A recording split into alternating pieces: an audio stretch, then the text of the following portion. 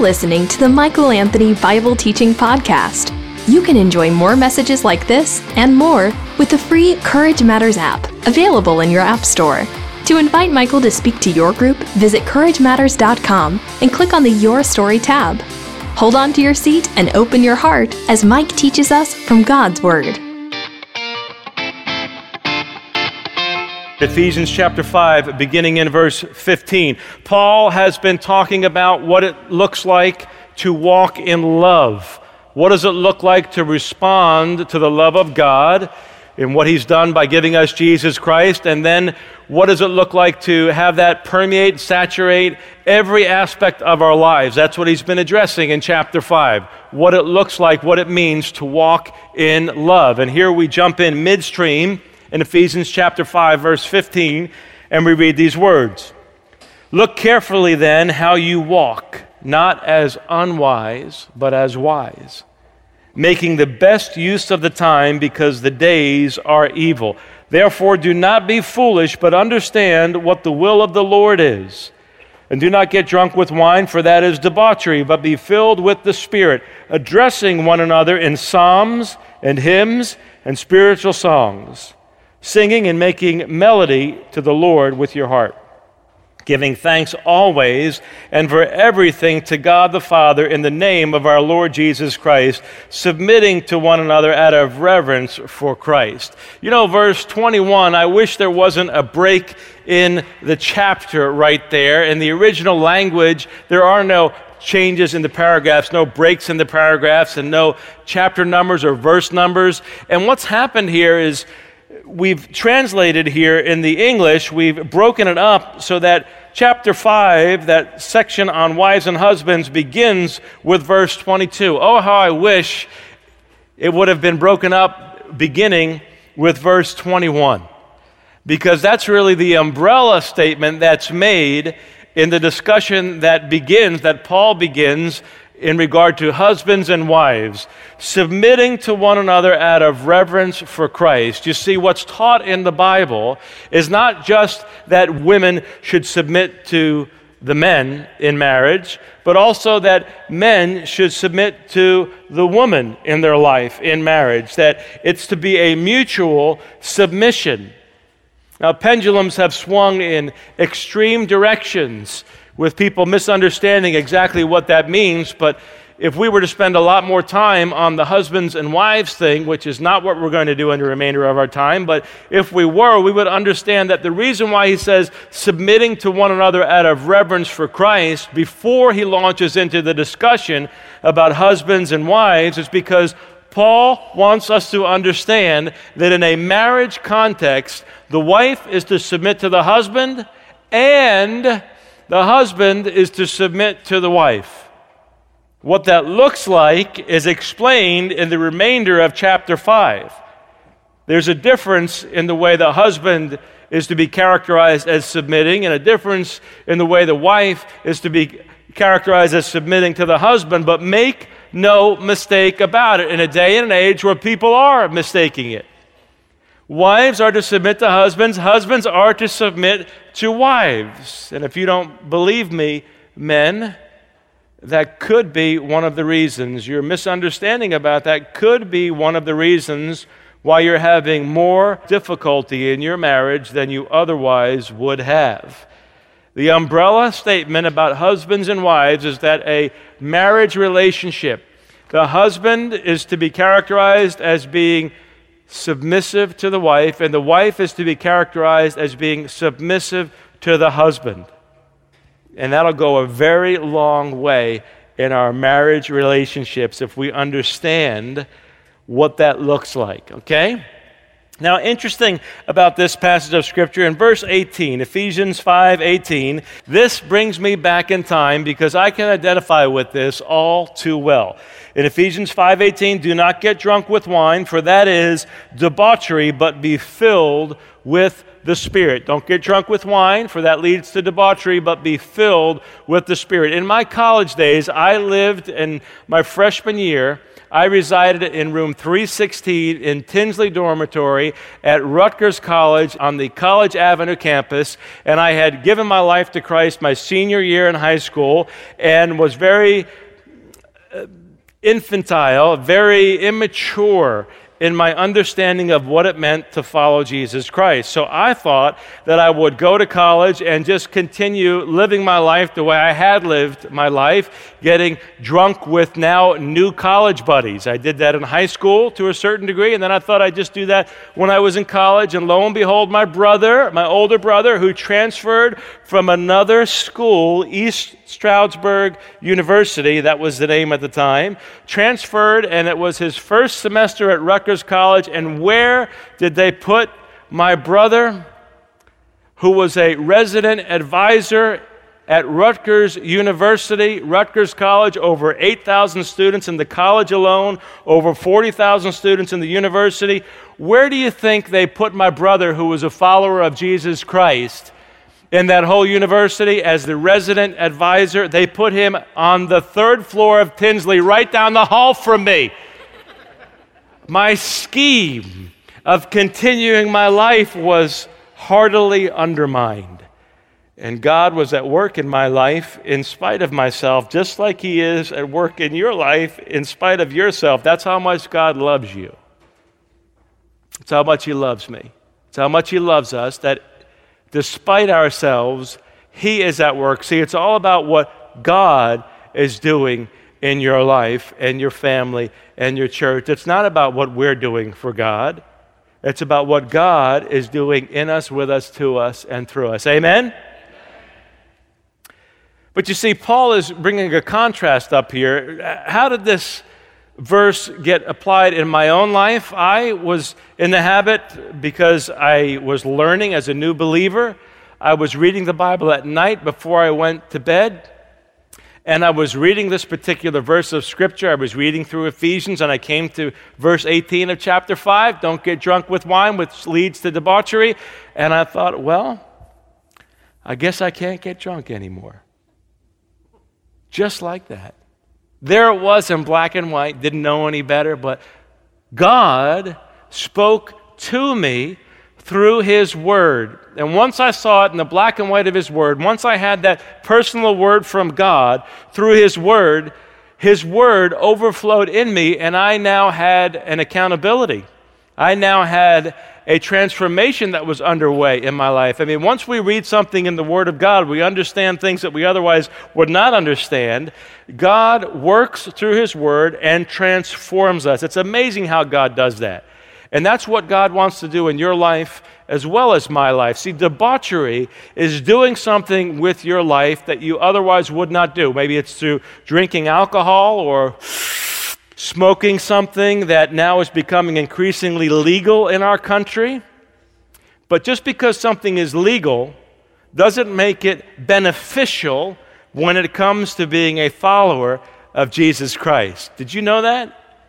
Not all things that are legal are beneficial to being a follower of Jesus Christ. When somebody's filled with wine or some type of a drug that they otherwise should not be filled with, they do things they otherwise would not do. They say things they otherwise would not say, and they end up making a fool of themselves when otherwise they would act in wisdom. And the contrast that Paul is presenting for you and for me, for the follower of Jesus Christ, for the disciple, in contrast to the dabbler,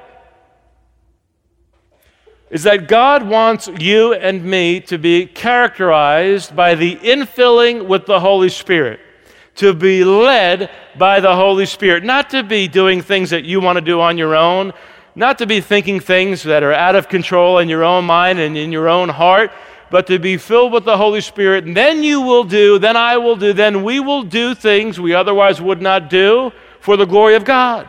We will say things we would otherwise not say for the glory of God. The outside is a direct overflow of what's happening on the inside. Do you see how simple that is? What you do on the outside is a reflection. What I do on the outside is a reflection of what we really believe. What you believe about God is the single most important thing about you. the single most important thing about me. What we believe in our families, the single most important thing about our families. What we believe in the family of God and the church. See, for too long we focused on the outside behavior. See, you can tell somebody how to change their behavior and just simply teach somebody how to put on a church face. Having a form of godliness, that's not what it's about. What needs to happen in your life, what needs to happen in my life, what needs to happen in your family and my family and this church, and if you're listening by podcast or radio in your church, what needs to happen is that we have encounters with God through His Word, where God speaks to us. God speaks to us through His Word. Remember, you can have as many words from God as you're willing to tolerate. All I need to do is open up that Word of God, Genesis to Revelation. Doesn't that make you hungry for more of God? Read His Word. God will speak to you through His Word, and it's through God speaking to you through His Word that you have clarity over what you shouldn't do in your life, what you should do in your life. And in those instances where you're not clear, keep persevering, keep reading the Word of God, keep submitting to God by submitting to His Word. Keep pressing in. Don't give up. Don't throw in the towel. Don't give up. Don't throw in the towel. Persevere. Ask God, Lord, give me insight into your word in those portions that you don't understand. Become somebody who reads the Word of God in those portions that you don't understand at face value. There are plenty of resources that you can read today. I'm not talking about reading blogs of people who are sitting in their underwear eating potato chips. Not that. It's a great way to be led astray. I'm talking about credible resources, and if you need help, you can contact us. We'll help you get an understanding of where to go to find credible resources, but you can have a personal word from God as often as you want, anytime you want, courtesy of the Word of God called the Bible. God's objective in your life and in mine is that we're filled with the Holy Spirit. That's not something that's just for people who might be Pentecostal or charismatic. The Holy Spirit is God's gift to you. God's gift to your family. God's gift to anybody and everybody who is born again. You receive the Holy Spirit the moment you give your life to Christ. Now, why don't we all live the same type of lives then? Why are some people's lives more characterized as honoring and glorifying God and being Spirit-filled than others? Because I love what D.L. Moody said. He said, I need the Holy Spirit every moment, every day, something to that effect. He said, you understand the imagery. He said, I leak. And I've found that to be true in my own life. And so have you if you're a follower of Jesus Christ. I might have been filled yesterday. I need to be filled today, and so do you. I might have been filled 5 minutes ago, and you might have been filled 5 minutes ago, but you need to be filled right here and right now. That's an abiding teaching that's presented there in the Word of God. You and I, we as disciples, followers of Jesus Christ, need to be filled perpetually, continually, because we leak. When you're filled with the Holy Spirit, when your family is filled with the Holy Spirit characteristically, when a church is filled with a group of people who are filled with the very presence of God, the Spirit of God, you know what happens? You individually, your family, that family of God, the church, does things that we would otherwise not do. We say things we would otherwise not say. We think things we would otherwise not think, and we do things, we impact the world in ways that we otherwise would not impact the world. What you and I need, more than ever in this dark day and age in which we live, is to be characteristically filled with the Holy Spirit. This is a command that Paul is giving to the Ephesians then, to every believer around the world, and he's giving it to you and to me. You absolutely can be filled with the Holy Spirit. You absolutely must be filled with the Holy Spirit. And when we are filled with the Holy Spirit in our individual lives and in our families and in the church, we become catalysts of change every place we go. You become a catalyst for change in your marriage. You won't have to wait for somebody else to change because God's changing you.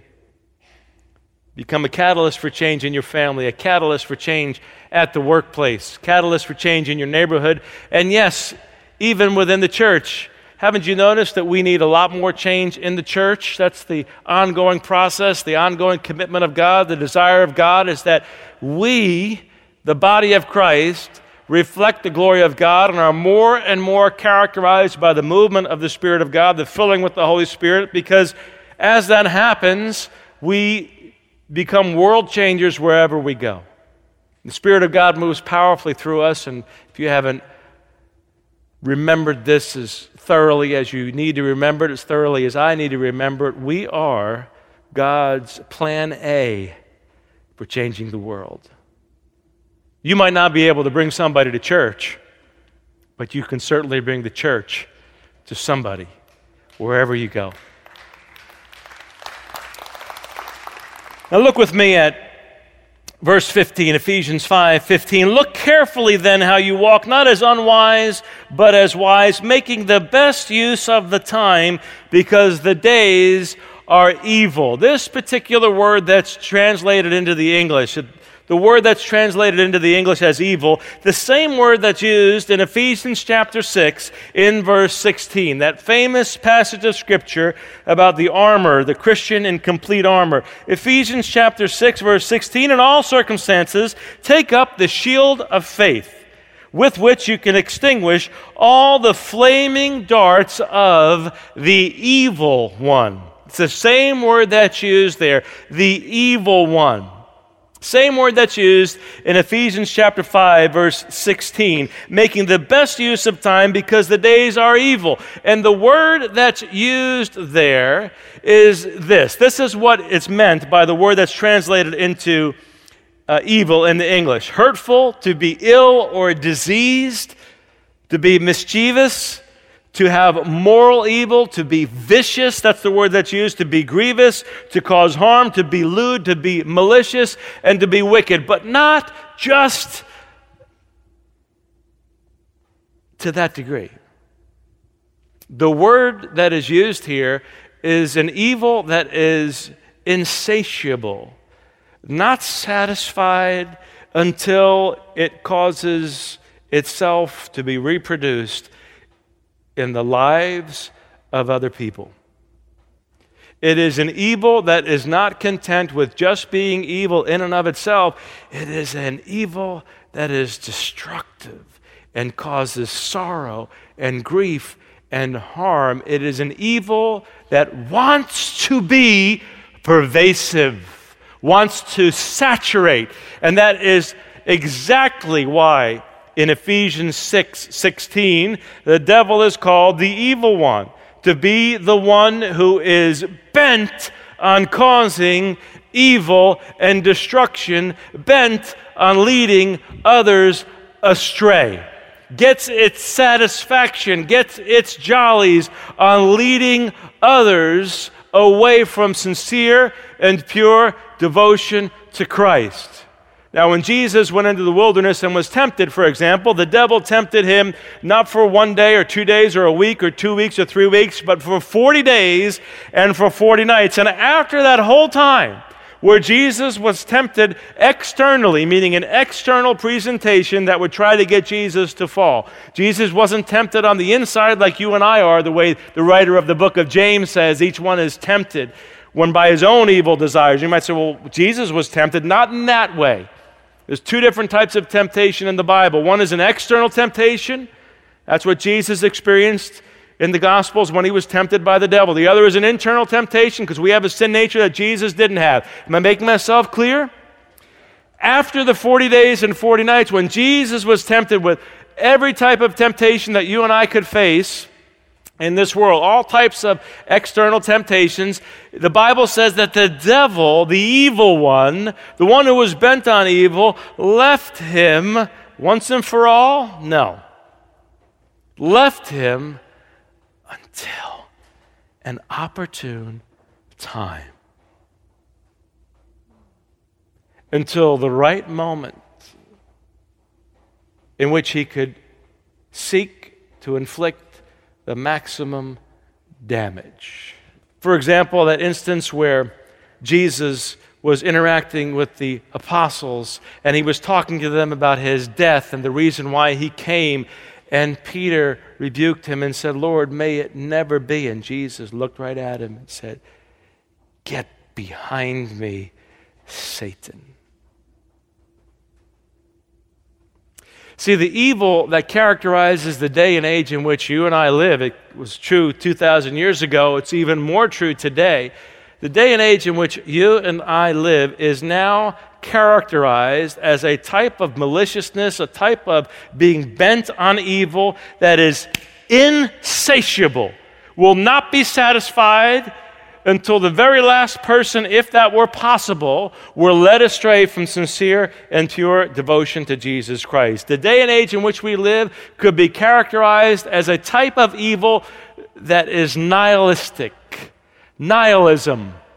Nihilism. Nihilism is a fancy word that means this. Nihilism is a viewpoint that holds that traditional values and beliefs are unfounded and that existence is senseless and useless. See, this opens up a Pandora's box. If you believe that existence is senseless and useless, then you're going to try to create meaning in and of itself apart from God and apart from this second idea. It's the doctrine. Nihilism is the doctrine that denies any objective ground of truth and especially of moral truths. The idea of there are no moral absolutes. There are no truths that are universally to be adhered to, revealed by God, and therefore to be adhered to. That's the idea of nihilism. And we are living in a very nihilistic society today where everybody wants to do their own thing. Everybody wants to make up their own values, which are not values, and try to have those values permeate every fabric of society. If we were going to select the poster child for nihilism, the poster child for this type of pervasive evil, the poster child for this type of evil that wants to corrupt others, we could go no further than good old Miley Cyrus. Who would have thought that a young girl who got her popularity and her fame through Disney, of all places, and got such a global stage of tremendous impact, would now be having the impact that she's having? See, the devil is perfectly satisfied. He's a strategist. He knows how to wait and to give away some line, the end of which there's a hook, to give away enough line so that at the perfect opportunity, then he can strike and have the maximum impact. Who would have thought that somebody as innocent back in the day as Miley Cyrus would have grown up to be this person who is so inherently bent on destruction and leading other people astray? She's now going to be hosting the MTV Video Music Awards coming up. And not only that, but Nick Jonas tweeted the other day that he knows that this year's Video Music Awards are going to be better than ever because Miley Cyrus is really going to kill. She's going to do a phenomenal job. What you may or may not know is that Nick Jonas and his brothers were raised by a worship leader in Christ for the Nations Bible Institute in Texas. What is it with Nick Jonas giving praise and honor to Miley Cyrus, when Nick Jonas should be grieved and cut to the heart that Miley Cyrus is bent on leading people astray in terms of sexual identity, astray in terms of sexual immorality? She not only approves of those things, but wants other people to be engaged in them as well. She's just simply the poster child, an example of how somebody who's bent on evil is making the most of every opportunity to lead other people into evil behavior. What you need to understand, what I need to understand is, as a disciple of Jesus Christ, as a follower of Jesus Christ, we need to be making the most of the time, the limited amount of time that you have, the limited amount of time that I have. It's not eternal. Eventually, your heart's going to stop. Your brain is going to cease to function. You have a limited amount of time. I have a limited amount of time. And what Paul is urging you and me is to make the most of the limited resource that you have in this thing called time. Make the most of it while you still have it.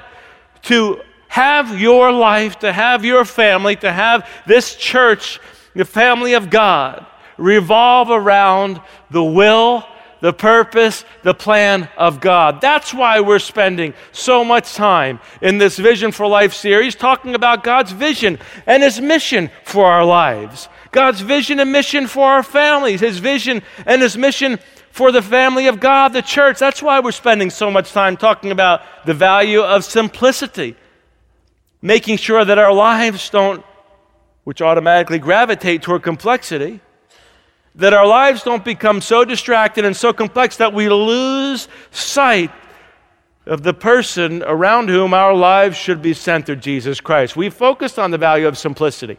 We focused on the importance of our lives and our families and the church being characterized by the genuine movement of the Spirit of God. And we spent time focusing on humility.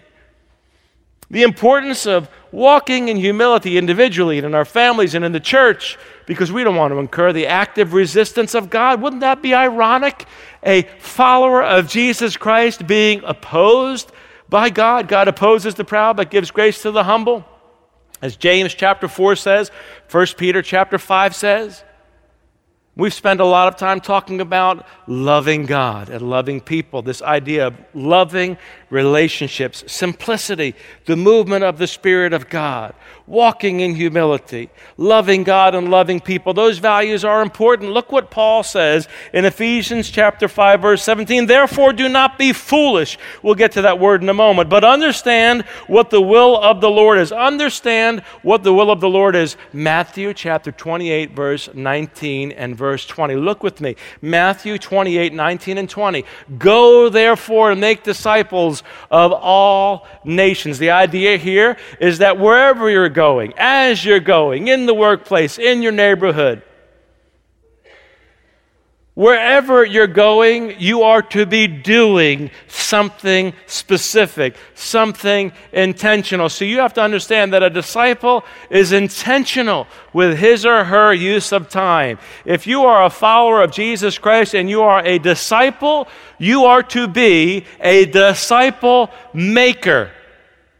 Disciples are disciple makers. That's why we're talking about exponential replication. A disciple replicates. You do that in your individual life. You do that in your family. You do that in the family of God, the church. That's why Matthew 28:19 says, go therefore as you're going, wherever you're going, and make disciples of all nations. Don't just think about it, make it happen. All nations, without discriminating. You know, one of the things that disappointed me about the Republican debate that happened the other day, if you could call it a debate, looked more like a reality TV show, didn't it? This country is more divided at an ethnic level than it's ever been. Not one question was raised about, well, what would you do as president in regard to the ethnic division and divisiveness that's happening here, the racism that's happening in this country. They could have talked about South Carolina. They could have talked about Florida. Could have talked about all kinds of situations where every day, racism is raging in this nation, but not one question was raised about racism in this nation, the division that's happening in this nation. Not one question was raised about the financial calamity that's eventual in this nation. Not one question raised about why the Constitution of the United States has been put on the back burner and is about to be torn up.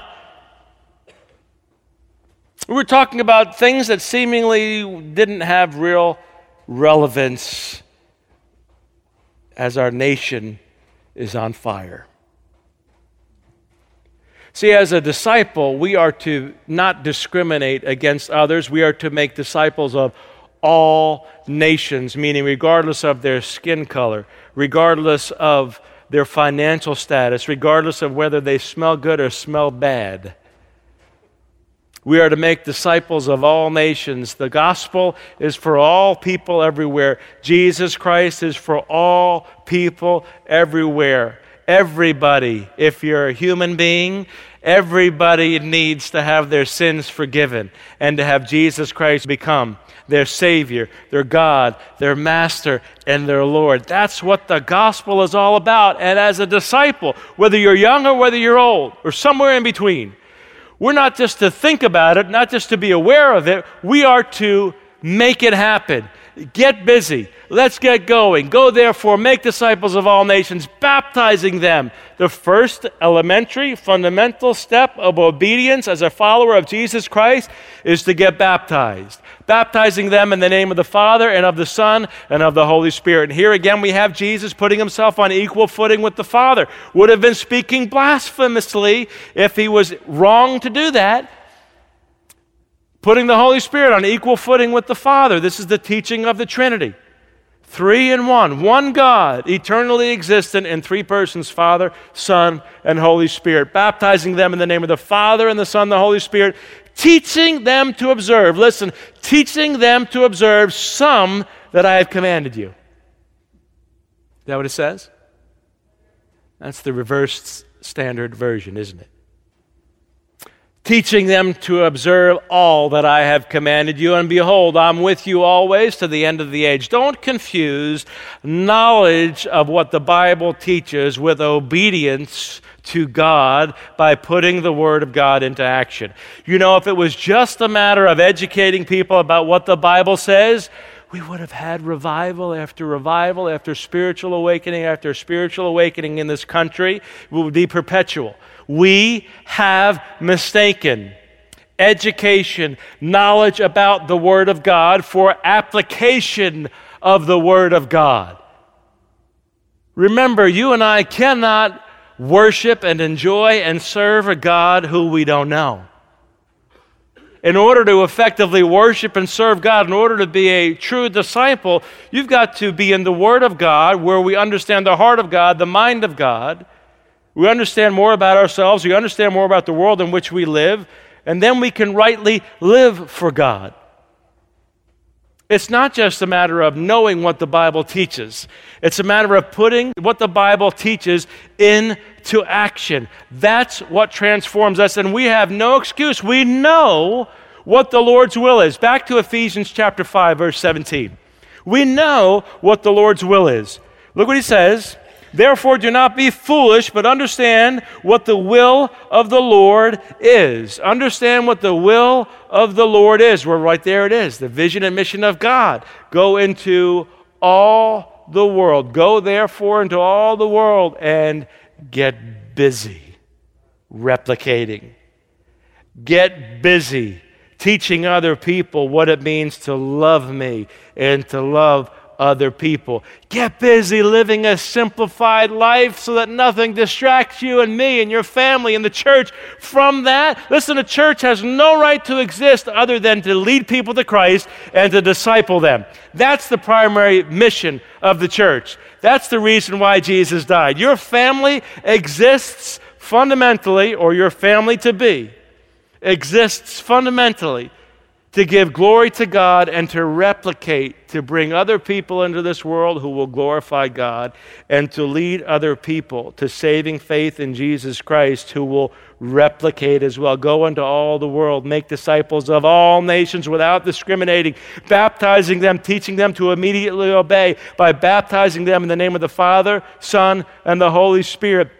Teaching them to observe not some of the things or most of the things, not just the things that you might think are hot buttons or I think are hot buttons, but teaching them everything that Jesus commanded from Genesis to Revelation. And Jesus said, don't be alarmed, don't be concerned, don't be dismayed. I will be with you always, even to the very end of this age, even though it will be difficult at the end. I'll never leave you nor forsake you. So we know what God's will is. That's why Paul says, don't be foolish, but understand what the will of the Lord is. That word foolish that is used there, let's look at that for a moment. The word in Ephesians 5:17 that's translated as foolish means to be lacking perspective, to be short-sighted, and to be lacking in understanding of the big picture. That's what it means to be foolish. You see, you know as a follower of Jesus Christ, I know just from this brief time right here, we know what the Lord's will is. We know what the big picture is. God's big picture in your life and in mine and in your family and in mine and in the church is that we're to be busy wherever we go, whatever we're doing, making sure that God's vision and mission is prioritized by replicating ourselves and by making disciples, not simply being aware of disciple making. See, a disciple makes disciples. A disciple is a disciple maker. Think for a moment. Close your eyes for a moment. Let's do that together. If you're listening and you're driving in your car, common sense applies here. Close your eyes for a moment, and I want you to go back to just a few hours ago when you were in that warm, comfortable bed of yours, or that bed that you'll be in later on this evening. Don't go to sleep on me right now. Pay attention. Keep your eyes closed. Look back over the past 7 days of your life and ask yourself, look back over the past month of your life and ask yourself, have I been making the most use of the time? Have I been making the most use of my time as a disciple making disciples? See, eyes open. If your life is anything like my life, and it is, my life is like your life, oftentimes we allow ourselves to let life become too complicated, too complex, too distracting, and we get fixated and focused upon something other than the okay commission, the mediocre commission, the one we get around to it commission, the Great Commission. We call it the Great Commission even though it's oftentimes become a great omission in our lives. We call it the Great Commission because there's nothing greater than leading somebody to the feet of Jesus and saying, love God, love people. Exponential replication, reproducing yourself by making others followers of Jesus Christ. That's what it's all about. Couldn't be any simpler. You want to know what a movement of the Spirit of God looks like? That's what it looks like as you align your life, as you're intentional in your own life around the vision and the mission of God. Matthew 28, 19, and 20. As you align your life around the values of simplicity and being led by the Holy Spirit, the movement of the Spirit of God. As you align your life in the importance of humility, walking in humility in your own life and in your family. And as you prioritize the value, which is again God's vision and mission of loving God and loving people. That's as complex as your life needs to be.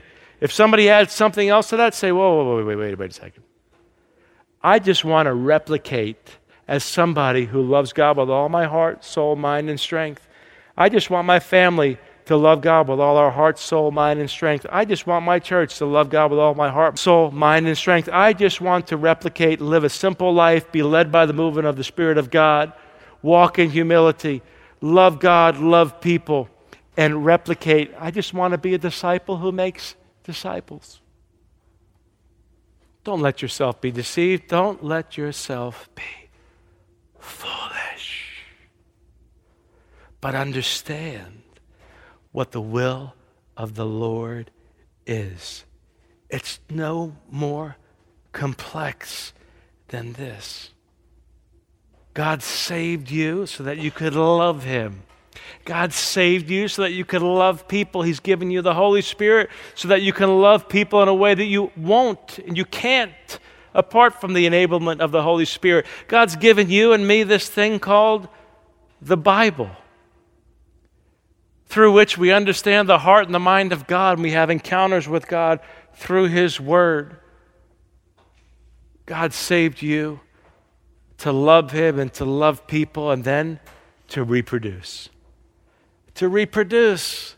to have all of your life revolving around that, all of our families revolving around that simplicity, to guard the vision and mission of God with all diligence. Make the most use of the limited amount of time you will have. It's ticking away even now. Make the most use of the time because it is pervasively evil, pervasively distracting, diabolically destructive. Be intentional as a disciple, characterized as someone who replicates and makes disciples. That's what a disciple does. A disciple, by definition, is a disciple maker, somebody who's following Jesus Christ, observing everything that Jesus commanded in a growing fashion with greater and greater obedience. And the more we obey, the greater we walk in freedom. Partial obedience is disobedience, right? Disobedience brings discipline. Obedience brings blessing. You want to be blessed by God? Obey His word. Get into His word. You'll be blessed. I'll be blessed. Your family will transform. See, what God wants you to do in your own individual life, and my life, and our families, and in the church, He wants us not to be foolish, but to be wise. Look with me at the word that's used here, verse 15. Look carefully then how you walk, not as unwise, but as wise. The word that is used there for wise, that's translated as wise, is this. It means to be a skilled expert in something. And here, it is to be an expert in the will of God. To be a skilled expert, to be cultivated, to be learned, to walk in integrity. And listen to this, the word wise means to formulate your plans in such a way that you will make sure that the plans are executed.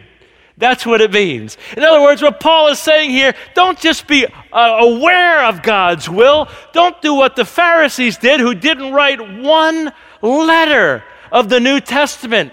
No Pharisee was selected to be an apostle. Don't confuse knowledge with application. Don't just be aware of the Great Commission. Don't just be aware of the will of God. Make the will of God happen in your individual life. Get busy with the will of God in your own family. Make it happen. Let's come together and make with a growing reality the will of God, the reality in the body of Christ and the church. We don't need church face. What we need is to live simple lives characterized by the movement of the Spirit of God, characterized by humility, characterized by loving God and loving people. And that's as simple as it gets. That's as complex as it gets. That's what it is, and that's what God wants you to replicate in your life. That's what God wants me to replicate in my life. That's what God wants us to replicate in the church. That's how simple it is. But that's how important it is. To be somebody who walks with wisdom, to be somebody who doesn't act as an unwise person, but as a wise person, to walk as somebody who's wise is to be somebody who prioritizes not simply being aware of something, but to make sure that the plan is successfully executed. That's what it means. To make the best use of your time. The best use of my time. And what you need to do, what I need to do, is we need to look at our lives in 7-day increments, 7-day stretches of time. Each day that you're walking with the Lord, each day you're spending time in the Word of God, in the morning and in the evening. You might say, Mike, you're sounding like a broken record when you talk about this 7-day thing. Listen, that's not a broken record. It's this simple. All you need to do is fixate on the next 7 days of your life. Get a Bible and keep it by your bedside. Before you open it up, ask the Lord, Lord, I'm about to encounter you through your Word. Help me to see the truths that you've revealed in your word. Illuminate my heart, illuminate my mind, so that when I look at your word, I can immediately put it into action and then pay attention and read that word and put it into action. Because you just had an encounter with the living and true God. An encounter which can be repeated every single day of your life, every single day of mine, in your family as you're sitting around the dining room table having a meal, living simplified lives, making sure that your life is less hectic and less rushed than it otherwise would be. Your children and my children don't need another activity. They don't need you to be doing another activity. They, in most instances, need you and me to do less so that we can simply live for Jesus Christ. That's what needs to happen. You know, we're making changes here in the church. We're making changes here in the church so that disciple making is not something that is farmed out and happens just in the four walls of the church building, but so that disciple making happens in the four walls of your house or your apartment, wherever you live, that you're investing in your children. See, many of us, sometimes we feel like a deer caught in the headlights. We don't know how to disciple our children. We don't know where to start. We will help you. But more importantly, God will help you if you begin to live a simplified life. Ask God, fill me with your Holy Spirit. Let me be moved by your Holy Spirit. I want to be carried along by your Holy Spirit. I want to be like that tire tube that's thrown into the river, carried along, instead of the canoe that's paddling upstream against the current. Let the Spirit of God fill you, carry you, direct you. Lord, I want to walk in humility before you. I want my family to walk in humility. Help me to prioritize my life around you. Lord, help me to prioritize loving you and loving people, beginning with my family. God will give you insight. God will transform your family. God will transform you, and you will get to disciple your own children. See, what we're doing in the church should be designed to simply supplement and complement what you are doing. The most awesome responsibility that a parent has. See, a night of passion can bring a child into the world. But you have to be passionate about making disciples to make your children followers of Jesus Christ. And as a disciple, you've got to be intentional. Don't let yourself get distracted. See, just because you're committed, I want to make this clear, just because you're committed to following Jesus Christ and you're committed to raising godly children doesn't mean you'll always succeed in that. Your children could still go wayward. Or you're, more than one child. You can have multiple children that go wayward. It's no guarantee. It's not a law that if you follow God and walk with God, all of your children are going to follow God and walk with God. But I can tell you this, and you know it's true.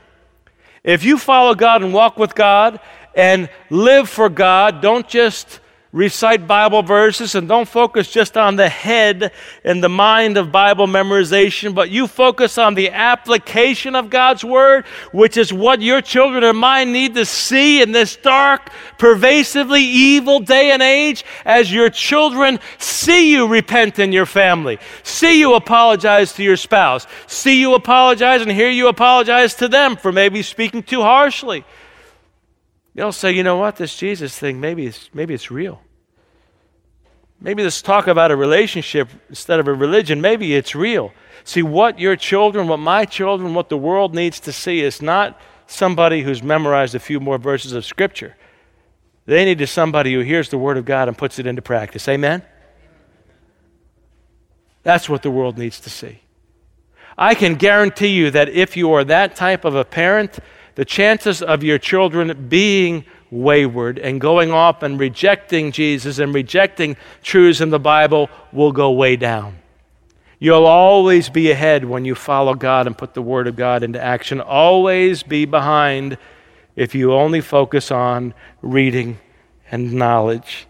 It's the application, the application, the application, the application, the application of God's Word is what takes it from just knowledge to transformation. You've been listening to the Michael Anthony Bible Teaching Podcast. We'd love to hear how this message impacted you. To share your story, visit CourageMatters.com and click on the Your Story tab. If you enjoyed this message, you'll love Michael Anthony's Courage Matters podcast, where he focuses on leadership, relationships, and world events. To learn more, visit CourageMatters.com. In the meantime, keep looking up. There's no place else worth looking.